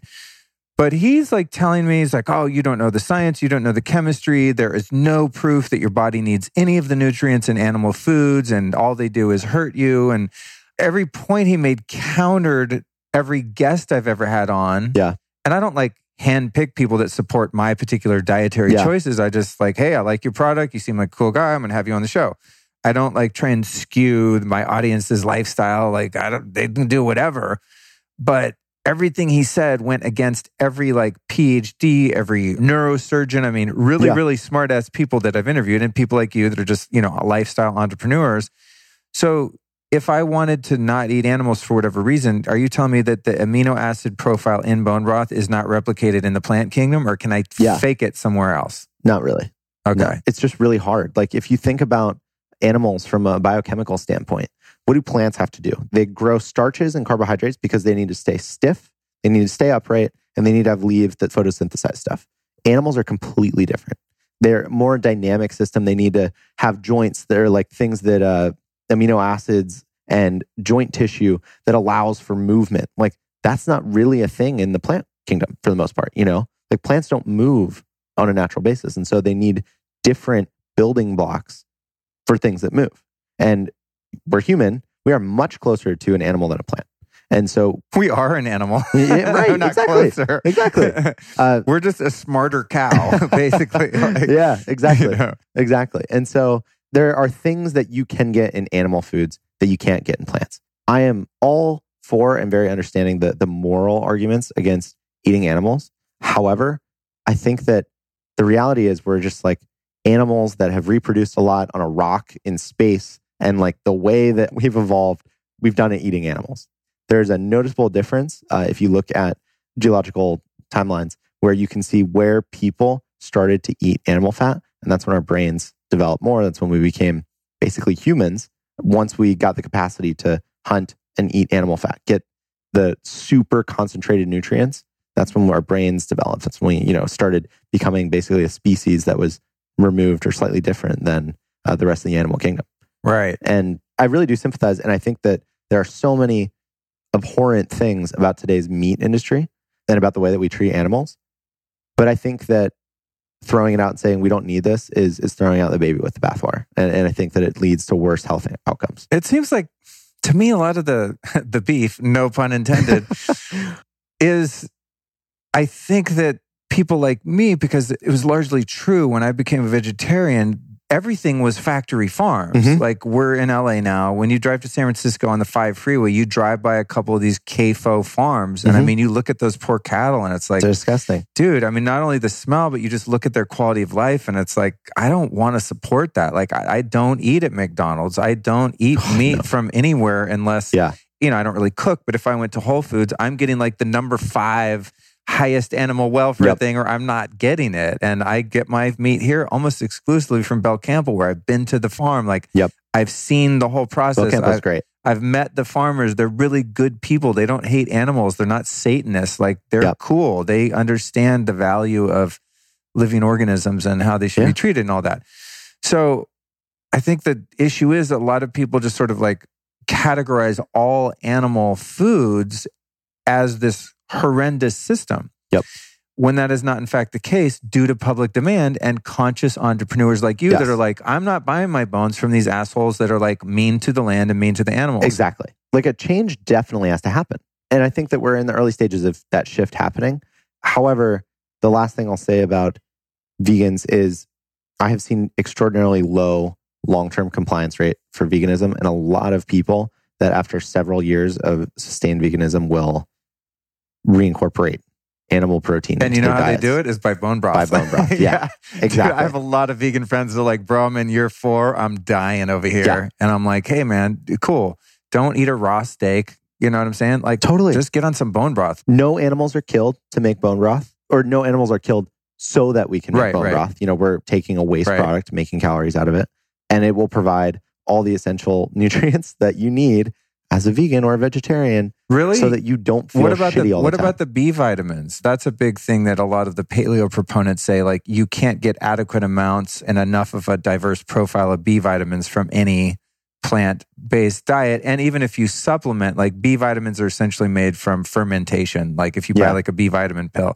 So it can be made in a laboratory, but still you're not getting the complete biological profile of a B vitamin that would be. I totally sympathize with that. I don't think that the way to optimum health is veganism or vegetarianism. However, if that's the way you believe, if you're doing vegetarianism, veganism, whatever, and you're drinking bone broth, which I guess would make you not technically either one of those, but whatever. I think that having B vitamin deficiency is probably better than having B vitamin deficiency and being deficient in all of these essential amino acids, proteins, stuff like that. So I think it doesn't solve the problem, but it helps it a little bit. Right. And then there's the other thing about it, because I'm just so curious, especially as I said, just off the heels of this interview where like Marcus just went off on me, dude. Because he asked me before the interview, he's like, are you vegan, bro? You plant-based? I was like, no, dog. I just had a delicious elk burger from Bear Burger, you know? And he's like, no, man, we need to talk. So he just like went off. And I'm, you know, that's the beauty of having a show. It's great. I'm happy to let people express their opinions and experience. But same. That's the thing that I was wondering about was the B vitamins. And then for women, the iron, because they're losing so much iron through menstruation. There's not really plants that have that bioavailable iron. But the other thing is the omega-3s. And every vegan will tell me, oh, hemp seeds and chia seeds. I'm like, if the seed shell's been broken, it's probably oxidized. You're eating rancid inflammatory fats. Also, it's very difficult for the body to convert omega-3s from plants. Vitamin A, the fat-soluble vitamins, vitamin K. It just seems like there's a lot of stuff in the animal kingdom that you can't get in adequate amounts in a plant-based diet. And if you can get in adequate amounts, it's not in a form that your body's able to recognize and really utilize. Because bioavailable. Yeah, because the animal has sort of like concentrated the energy of the sun, which has been concentrated in the plants. Then it's concentrating it in its organs, its fat, and its meat, and its bones. Then we're taking like essentially like a cow is a giant supplement. You know what I'm saying? That's like, it's done us the wonderful service of taking in all those nutrients from the environment, or a fish, even concentrating them into, you know, the organs and the meats. And then we take that and we're getting like mega doses of all those nutrients. And as you said, looking back at geological records, human records, based on where people have lived and how their brains have evolved, that because we've eaten those concentrated nutrients, we're here today because of that. That makes logical sense to me. That said, I don't give a shit what people eat. Live on Cheerios. It's none of my business. I hope they don't do that. But the other thing that's trippy about it, just because, hey, we might as well go there if we're going to go there. Because it's a thing that I've struggled with a lot, man. Because if I meet a dog, I'm like, wow, this dog's amazing. I don't want to eat that dog. I go to farms. I pet the cattle. I pet a horse. I mean, if horses tasted good, which I'm assuming they don't, otherwise we'd be eating them. When I see a horse, I don't have an inclination. I'd really like to slit its throat and pull its heart out and put it on a plate and fucking eat it. It's like, it seems weird because I'm very divorced from that as not being an indigenous natural human that lives in accordance with the laws of nature. I'm very far removed from nature. So I have this disconnect from watching cartoons where bears are little cute cuddly things that are your friend and you have a teddy bear. So I don't want to go out and eat a bear. It's a spiritual disconnect. That said, I also think about it from the other perspective, and I want to see what you think. I think agriculture, no matter what you're growing, destroys the planet, A. And that one animal's life is not necessarily less or more inherently valuable than another's. So say I am a kale farmer, I buy some land, I'm plant-based, I don't believe in farming animals. And so I take a bunch of tractors and I mow down a hill or a forest. Yeah. I'm killing probably, to grow an acre of kale, think about the calorie, like the net calories you're getting versus raising one cow, okay, on the same parcel of land. Yep. How many animals actually have to die to raise an acre of kale to get the caloric value versus one animal? So how many rabbits, and this is not a justification to trick myself into ethically thinking meat's okay. It's just a trippy way to look at stuff. Yeah, no, I know. So how many gophers, how many snakes, how many lizards, how many birds and their nests and their young? How many insects? Yeah, how many insects, how many grubs, how many worms, how much fungi has been killed to grow the plants? And so it doesn't really matter if you have a bunch of goats or some sheep on land or if you're growing kale and carrots. If you're taking land and you're fucking peeling all the vegetation and all the animals off it and you're growing anything, you're fucking the environment up and you're killing a bunch of stuff. Mm-hmm. Then you take that kale, you pick it all, you just killed all the bugs that are now using that ecosystem, right? Yep. And then you wash it off and you put it in a truck and you ship it to Whole Foods. And then that truck is killing hundreds of thousands of bugs on the windshield, and then you drive your car. In other words, it's like if you really, really, truly wanted to be plant-based and not kill anything in order to live, then you can't drive a car. You have to farm your own vegetables, and you have to do it in a patch of land that's totally raw, natural, wild land in which no animals have been killed. Yeah. You know what I mean? It's can't like refertilize using manure for right. animals. So it's just, I don't know. It's weird. I think the solution that we're looking for is people need to stop having sex. Yeah. If you truly care about the environment, don't fuck anybody. Don't make kids, because overpopulation necessitates the need for this crazy agriculture. Yep. It's like the only way to truly farm sustainably and ethically and humanely is to grow food indoors under laboratory conditions, under lights like we're looking in, where no animals are killed. But even then, you're still killing a plant. And who's to say that that plant's life has any less value than a grasshopper, than a mouse, than a rabbit, than a dog, than a cat, than a horse, than you know, it's like... It's trippy to think about. In order for any living thing to live, it rapaciously has to feed on other forms of energy. Yeah. I mean, that's the energy pyramid. Right? Yeah. So this is just it's like anything that can't drink the sun's energy has to get it by killing something else that can. Exactly. So I think what I'm saying is, in my Flintstonian, cartoonish way of putting this all together, is that if I truly wanted to cause no harm on any living things, I would have to live on sun and be a breatharian, do water and sun. Because anything I possibly eat to sustain my own life has to kill something else. I would argue then you're committing self-harm though. Well, yeah, okay. So right. And so I don't know that it's possible. Right. This is the dilemma. This is the shit that I think about when I lay in bed at night. Dude. I'm like, because I see both sides of it, because I love animals, man. And also as someone who is very ill and malnourished from taking them out of my diet. And then I care about the environment. I care about the land. And if you go look at some farmland, dude, that land has been raped and destroyed.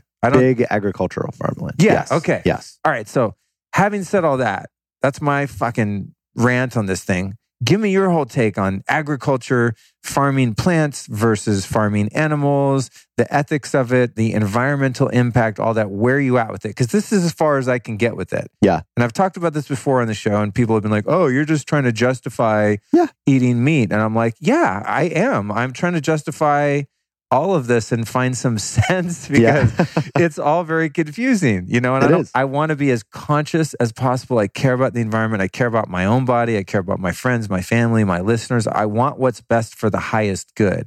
And if I ever came to the place where I thought, wow, living on kale and avocados and almonds like I used to is best for the whole universe, then I will do that. But I'm just not convinced. Yeah. So give me your spiel as someone who makes a living off repurposing animal parts. Yeah, that's an interesting way to put that. I think that from a philosophical level, the biggest argument against eating animals that I've come across is, I think, the moral argument. Far and away. I don't think that the nutrition argument stands up. I don't think any other argument really has much merit from a vegan vegetarian standpoint, except for the one about the morality of eating animals. And so I think about this in a couple So you don't ways. believe like all this shit, the China study and all this, like meat gives you cancer. It seems like all the studies No, I that mean, if you look at those, though, they correct for lifestyle things, and then the differences basically go away. And so you correct for lifestyle differences. It is true that people who eat meat tend to have worse lifestyles, and that causes a whole host of other problems. However, given that most people are meat eaters, and it takes a level of education, self-awareness, probably economic stability to be vegan and vegetarian and stick with that through everything you have to do, I think it's very understandable for that group to have better health outcomes than like everyone in America, which is pretty much everyone that eats meat. So, all right, I see what you're saying. Yeah. So it's sort of a skewed, like the test. It's a bad sample. And you can look at breakdowns of the China study. I found it very unconvincing if you correct for some of these things. That findings that were game-changing, like basically go away. Right. So anyway, the only argument that I've found have any merit is the moral one. Okay. That one I think is a decent argument. I mean, if you think about, and I think this way, about evil in the world is like the suffering present in conscious beings. You know, you could think of consciousness as kind of a multiplier on suffering. And so if suffering is like a 5, humans might be a 10. And so like a suffering human might have a 50 score. You know what I mean? In terms of suffering. And like, we want to fix that. However, and then I think animals are less conscious than humans. And then insects or fish are probably less conscious than animals. And then it probably goes insects, plants. In terms of like self-awareness and intelligence. Self-awareness, like some sort of self-actualization, some sort of understanding of what's going on in the body. Like from all that we can tell, worms kind of can't feel pain. And I've heard that said about fish. Do you think that's true? Yeah, I've heard that about fish too. I don't know, to be honest. When I was a little kid, my dad was still a very avid fisherman. And I loved going fishing because I love being out in nature and I love seeing the fish. But when you have to drag them out of the water and hit them with the goddamn rock and smash their skull, I felt really bad. Yeah. Like even just pulling the hook out of their mouth, I was like, oh God, this is so uncool. Yeah. Yeah. But I didn't know at that time if that, I don't know if it's true that they can't, that they can't feel pain. But anyway, that's just my own issue. Sure. So I think about these different kind of levels of suffering. And the way I think about it is the best case scenario is you want to decrease first, and most importantly, the amount of human suffering in the world, and then kind of move on to animals. And I happen to think that an individual's reality as a human is in large part constructed by what they put in their bodies. Like if you are unhealthy, you're unhappy, you're depressed, you have gut issues, that is affecting your reality in a really negative way. And it's really increasing the amount of suffering that you experience as a fully conscious being at the kind of the top of the consciousness food chain.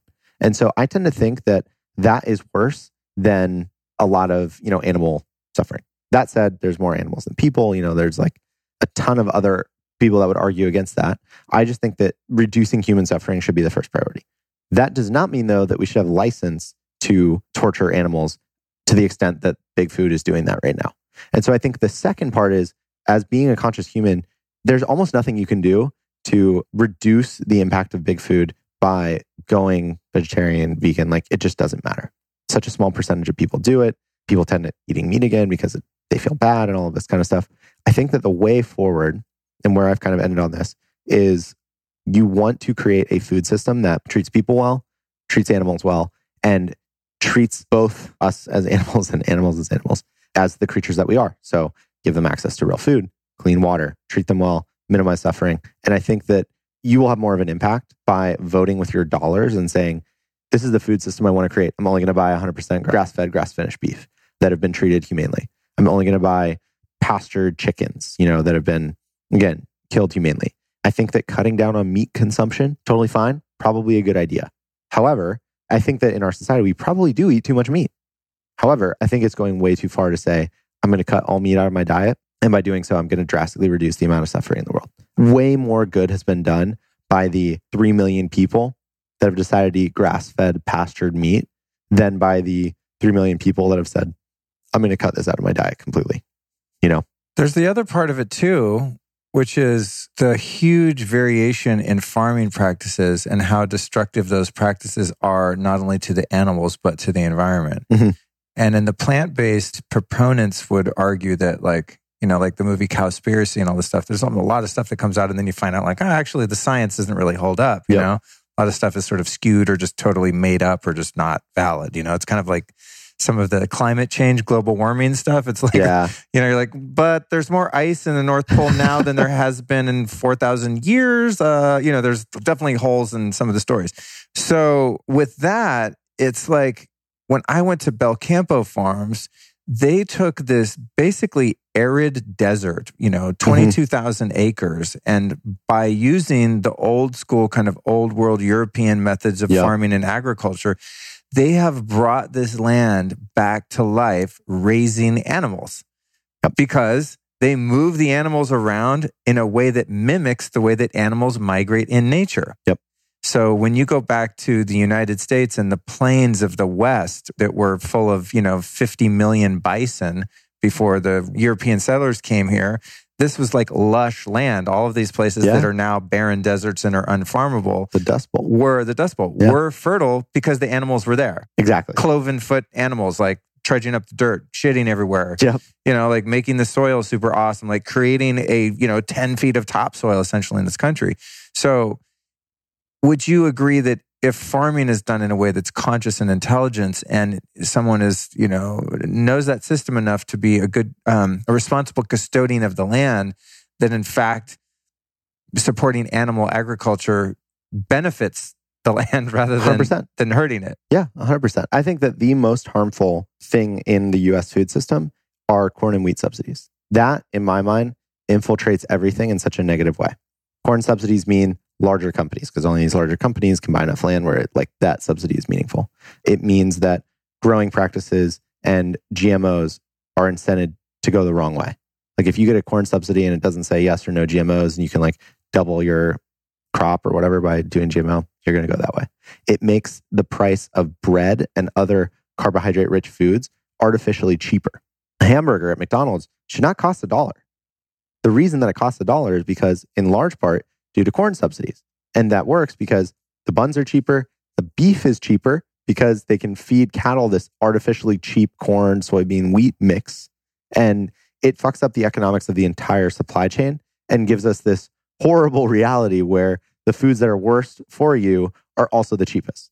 I think that problem and that mispricing is one of the biggest issues in food today, that if I could wave a magic wand, that would be the one thing that I would focus on. So if someone is an activist of sorts and they really care about the welfare of our planet, they would probably be better served to quit the commodity foods like corn, soy, and wheat. Like if we could eradicate those from the food system, it would probably help the planet and everyone. Or support a local farmer or a local community garden or whatever it is. But if you are saying that there is a strong moral case to give up meat and instead you eat commercially grown pasta, bunch of carbohydrates, eat massively, vegetables from massive farms, I think that you are no better and probably worse than the average meat eater in terms of your negative environmental impact. Right. Interesting. Yeah. Cool. I'm happy to hear your perspective on that. This stuff's so interesting to me. It's crazy, man. Yeah. It's I didn't know anything about this 2 years ago. Yeah. Well, that, it's your business.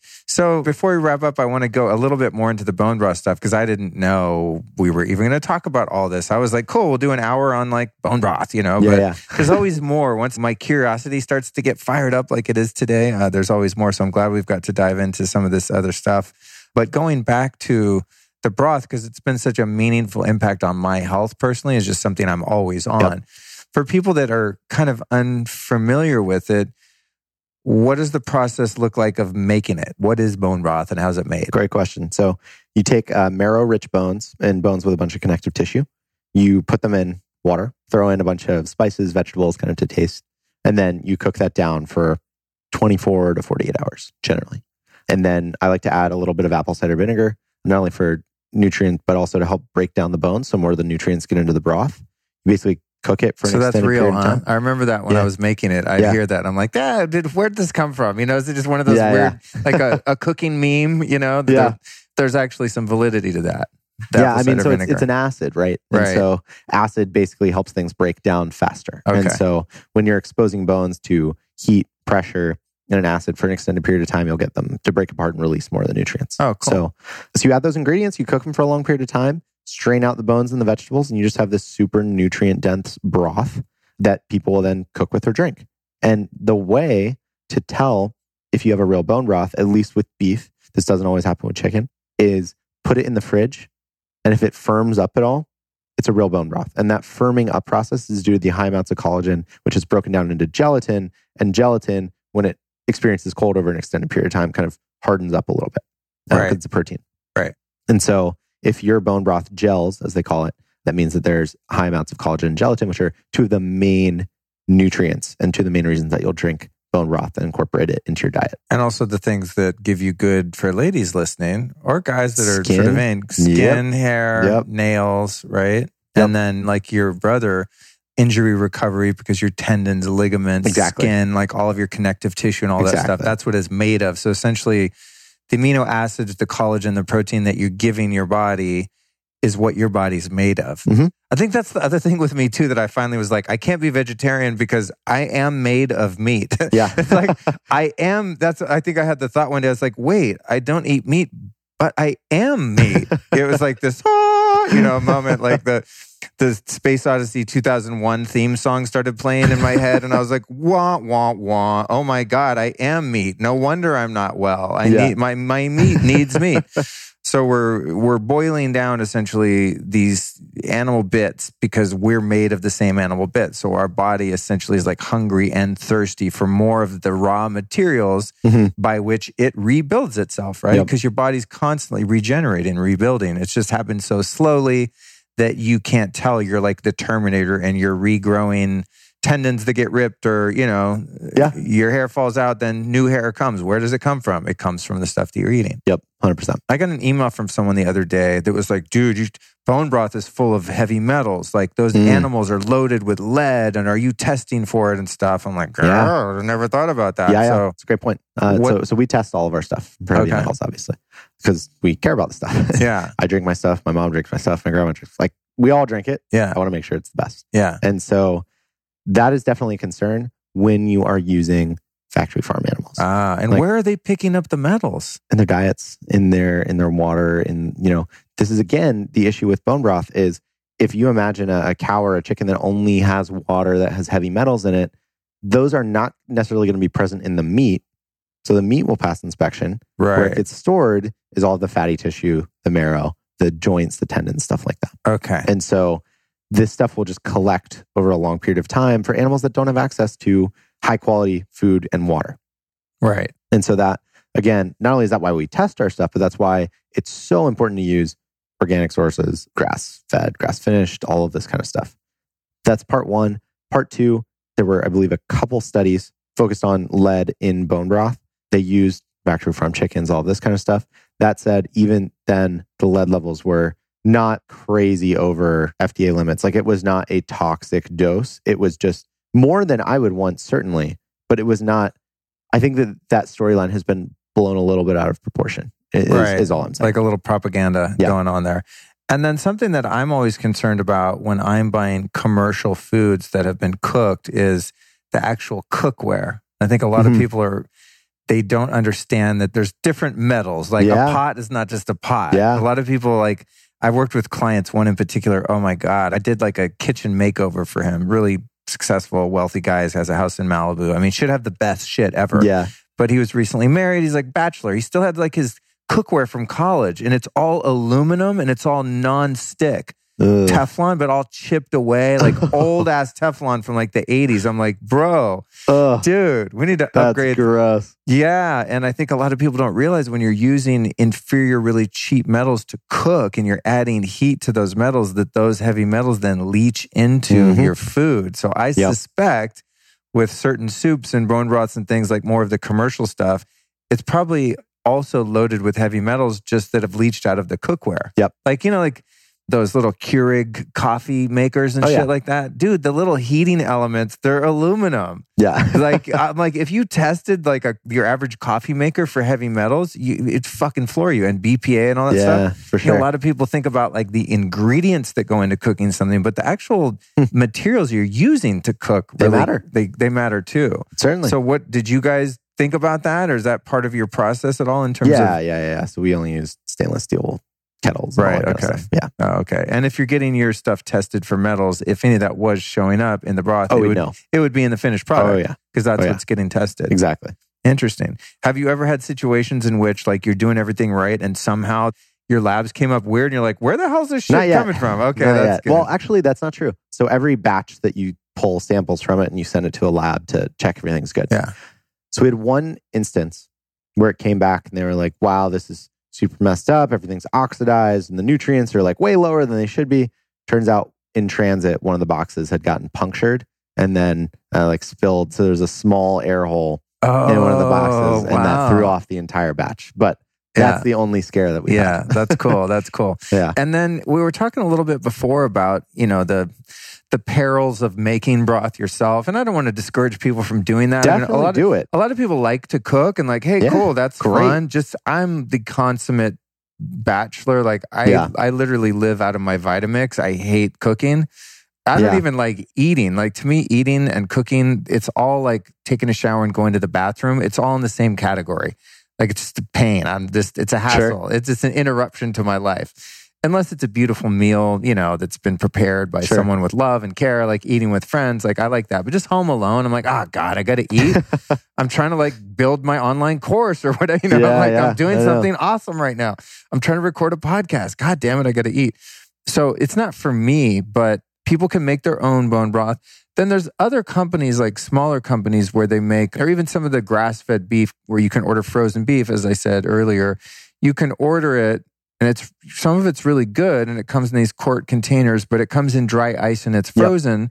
And so I like that. There's some good broth out there, but the issue that I've found, and this is just a shout out to you guys really, out of the convenience and the compliance we were talking about, is that you have to really stay on top of your rotation. So it's really expensive to order it online frozen because it's so heavy. Yep. And it has to ship. And you think about like a frozen bone broth, it's like heavy as shit.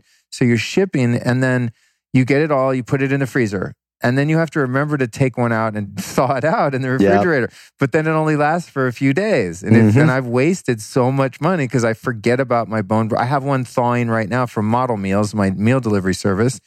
And then I have to make sure that I eat it, but I live alone, so a quart is a lot. Yeah. So like I sort of have to like, if I do that method, I have to almost really stay on top of my whole bone broth schedule, which is kind of a pain in the ass. I know, it's a lot of overhead. Yeah, it's just... This is why we decided we couldn't do frozen. So how did you guys, I mean, it might be a proprietary thing, but how is yours shelf stable but still has enough protein and collagen in it? Because it's very liquidy when it's just warm out of the cupboard. That was our big innovation, right? Is we figured out how to make a real bone broth that gels when you open the box, pop it in the fridge overnight, it'll gel, thicken up with incredibly high levels of collagen that is also shelf stable with 0 additives or preservatives.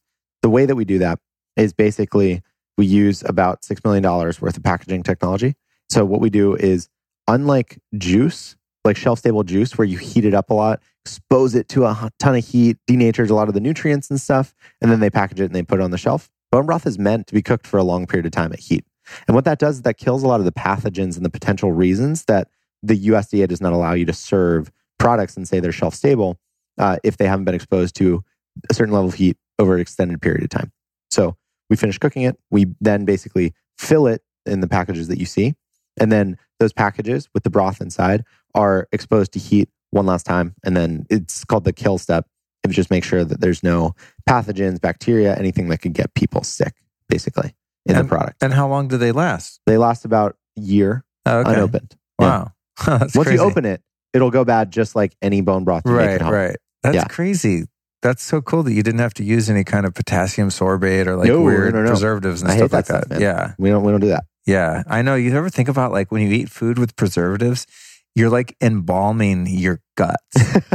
Right? Yeah. It's like all of that stuff is essentially an embalming powder or fluid that's put into your food to embalm it and freeze it in time in a way that's not natural. And then you're taking that stuff inside. Imagine what that does to your gut bacteria. Oh, I know. Gnarly, dude. Yeah. So kudos to that. Okay. And then what about some different uses? I do something which I feel is kind of innovative. I use bone broth just in smoothies. Like when I make green smoothies, and even sometimes I'll put it in like a dessert kind of smoothie just to see if I can get away with it without it tasting gamey. And it's actually undetectable. Yeah. So what can people use bone broth for? Yeah. Because some people don't like necessarily like the taste, or they just, they're not in the habit of sitting there sipping a cup of like kind of a greasy, thick, very gamey animal type broth. Like, so when I turn people onto it, I'm like, hey, you can make these 5 things out of it, get it into your body. You don't even really notice, even though it's kind of inert. It doesn't really have much of a flavor anyway by itself, but there's ways that I've found to sneak it into foods. What are some recommendations you have? Smoothies is a good one. We find that a lot of people will do a drink it in the morning, add salt, pepper, your favorite herbs, whatever. Some people will simmer like rosemary and, some of these other herbs in it, which they really like. Use it as a base in soups, stews, cooking vegetables, cooking rice for people that do that. I mean, a lot of people... rice. That's a good idea, dude. Yeah. A lot of people will sub out water, sub bone broth for water, or bone broth for any other recipe requiring broth or stock. Right. And so we see that a lot. You could like cook your rice in broth then. Yeah. And you just have like this super chronic... Dude, that's a good idea. Exactly. Yeah, these guys, I forget their name, wish I remember, sent me some wild rice, some dudes from like the Northeast, and it was so amazing. That would be really good with that. Give it a try. Make it with bone broth, then put some ghee in there. Dude, you're golden. Literally golden. Golden rice. Okay, and then something that I have found in terms of spicing mine, like one of my little recipes that I could just shout out, on Amazon, there's this truly natural liquid smoke. Most of the liquid smoke is like MSG weird stuff. It's called, I think, Living Essentials, I believe is the brand. Okay. It's like $5 for a jar. You literally if I make a kettle and fire and I take a whole carton of it, I'll put 3 or 4 drops of this. So like a bottle of this liquid smoke lasts like 2 years or something, because it's so strong. But it really is like evaporated water from burning wood. It's literally liquid smoke. Whoa. And it's got this dopest, like smoky barbecue flavor, and it doesn't have any preservatives or anything. That's awesome. Yeah, that in your bone broth with some sea salt and maybe a little like turmeric powder. I'll see if that try. Sounds amazing. Bro, insane. Actually, we could have one when we're done. I'm kind of hungry. Okay, so I think, man, we pretty much like covered everything that I wanted to cover. Good. And now talking about all this, I'm really hungry, actually. Yeah, let's try some liquid smoke. For real. But in closing, I want to ask you my final question, Justin, and that is, you've taught me a lot about your industry, about what you produce, your whole journey here. Who have been 3 teachers or teachings that you can share with our audience that might want to learn from the people you learned from? It's a good question. It's a really good question. So, in any area of life, it doesn't even have to be about what we talked about. Yeah. So I've had mentors that have helped me a lot on the business side. This one guy, Jonathan Siegel, has started or run a bunch of companies. He's taught me so much about running a business, being a good manager, being a person of integrity. On the kind of philosophy side, I would say that I have learned a lot getting into different Buddhist teachings around, so some of the stuff I touched on around the way I think about suffering and human wellness and, all of this kind of stuff has been partially informed by a lot of different Buddhist teachings. And then one of the other people is actually, this was so cool. There's a woman named Tara Brach. Love her, dude. Yeah. So, huge fan of her work.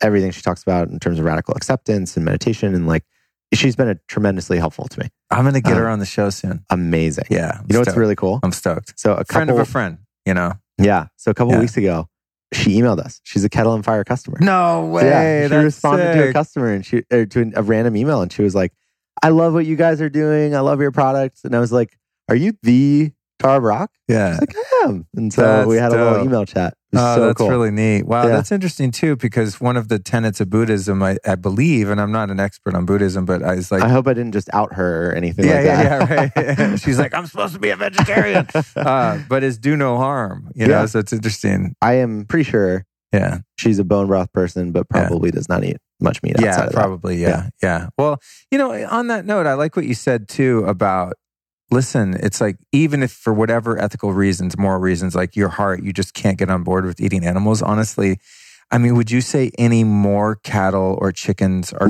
zero. Are going to be slaughtered because Literally there's zero. a demand for bone broth? No, literally zero. So I mean, it's never going to make that industry slaughter more animals, right? Never. So bones are less than 1% the cost of any cow or chicken. And so the demand for bone broth or for bones would literally have to go up 1,000x for it to make any difference in the cost of Right. So it would have to be 1,000 times more for like a purveyor of animal products to be like, hey, we need to raise and slaughter more cows. Exactly. In other words, the demand is never going to increase the supply. The demand for bone broth, in my opinion, will never outstrip the demand for meat. Right. Ever. Right. And so I think it is reasonable to say that no animal will ever be killed just for its to make bones. bone broth. Yeah. Right. Exactly. That's interesting. And so that's pretty cool. I mean, because I do have one friend who was very much plant-based for years, and then he started to have some health problems and did his labs, and the doctor was like, bro, you got to stop this nonsense. Yeah. And then I don't think he has started eating any meat or fish, but just got on like pretty regular bone broth, problem solved, feeling awesome, feeling amazing. And for him, he was able to reconcile it, I think, spiritually or ethically, because it's like, I guess you're still supporting that industry in a sense, but they're not going to stop raising and slaughtering cows because you're not eating them. There's still plenty of people that are going to. I promise you're not supporting the industry. I mean, what you can make, farmers are making several dollars per pound of meat that they sell. Yeah. They're selling bones for a couple cents. It's not a money maker for them. Yeah. It's better for them than throwing away the bones. Right. But they are not building a big business. They're not betting their business on selling bones. We're the number one bone supplier in the United States. Right? Yeah, they don't care about that. They don't make that much money on bones. Yeah, that makes sense. Okay, cool. So interesting. Yeah, Tara Brock. Wow, that's cool. I'm a big fan too. And those of you listening, we'll put this in the show notes, but she has an amazing podcast. Oh, so good. Mostly her lectures and meditations and stuff. Yeah, she's great. Definitely someone I'm looking forward to. The inviting Mara to tea thing was one of the most impactful stories that she talks about a lot. Oh, I haven't heard that one. Oh, so good. I'll look out for it. All right, cool, dude. And then lastly, where can we find you, your company, your work? What URLs, social media and stuff you want to point people to? So we're Kettle, KETTLEAND fire.com. We're also Kettle and Fire on Instagram, and we have a Facebook group, Kettle and Fire. So, awesome, dude. All right, we'll link to it. Well, listen, man, thanks for coming by. Nice surprise. I'm glad we didn't have to do this on Skype. We got to put this on blast on YouTube. Yep. Which, by the way, listeners, a lot of these are on YouTube. If I do them, well, not just in person, any ones that have video.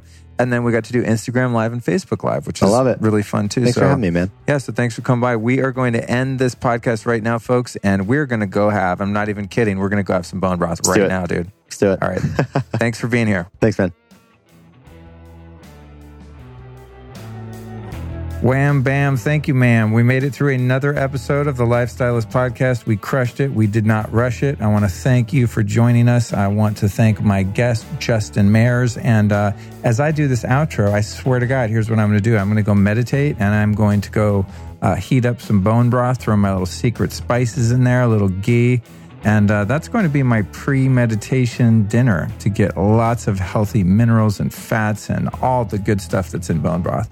One of my favorite foods, and that's why I wanted to do a show about that and also just the food industry. I think it's really interesting to find out where the foods that I eat and that many of us eat actually come from. If you remember last year, I went up to Belcampo Farms and met the animals and the farmers and the land where I get much of my food. And so I really enjoy kind of getting closer to the process. I'm just one of those nerds that wants to know how everything works. I also really want to know how the system of Ayurvedic medicine and the lifestyle of Ayurveda works, which is why next Tuesday I've invited our guest Sahara Rose to join the show. And we do an insanely fun yet also info-packed episode about her expertise, which is the Ayurvedic way of life. It's the oldest system of natural medicine on the planet. Really cool stuff. If you want to catch that one, make sure to subscribe to the show so it just ends up magically appearing on your device. Also, I want to give you an invitation here. You ready? I'm going to give you a virtual, verbal invite right now. Listen up. I would love for you to join us over at the Lifestylist Podcast Facebook group. This is a place where I'm beginning to interface with more and more of you listeners, and the listeners are also starting to get to know one another over there, at least virtually. Although now that I'm doing tons of events, oftentimes I'm meeting people that are in the group that come to the events, and people that are in the group are meeting each other at the events. It's one big happy family over at the Lifestylist Podcast. To join that group, just crack open Facebook and search the Lifestylist Podcast.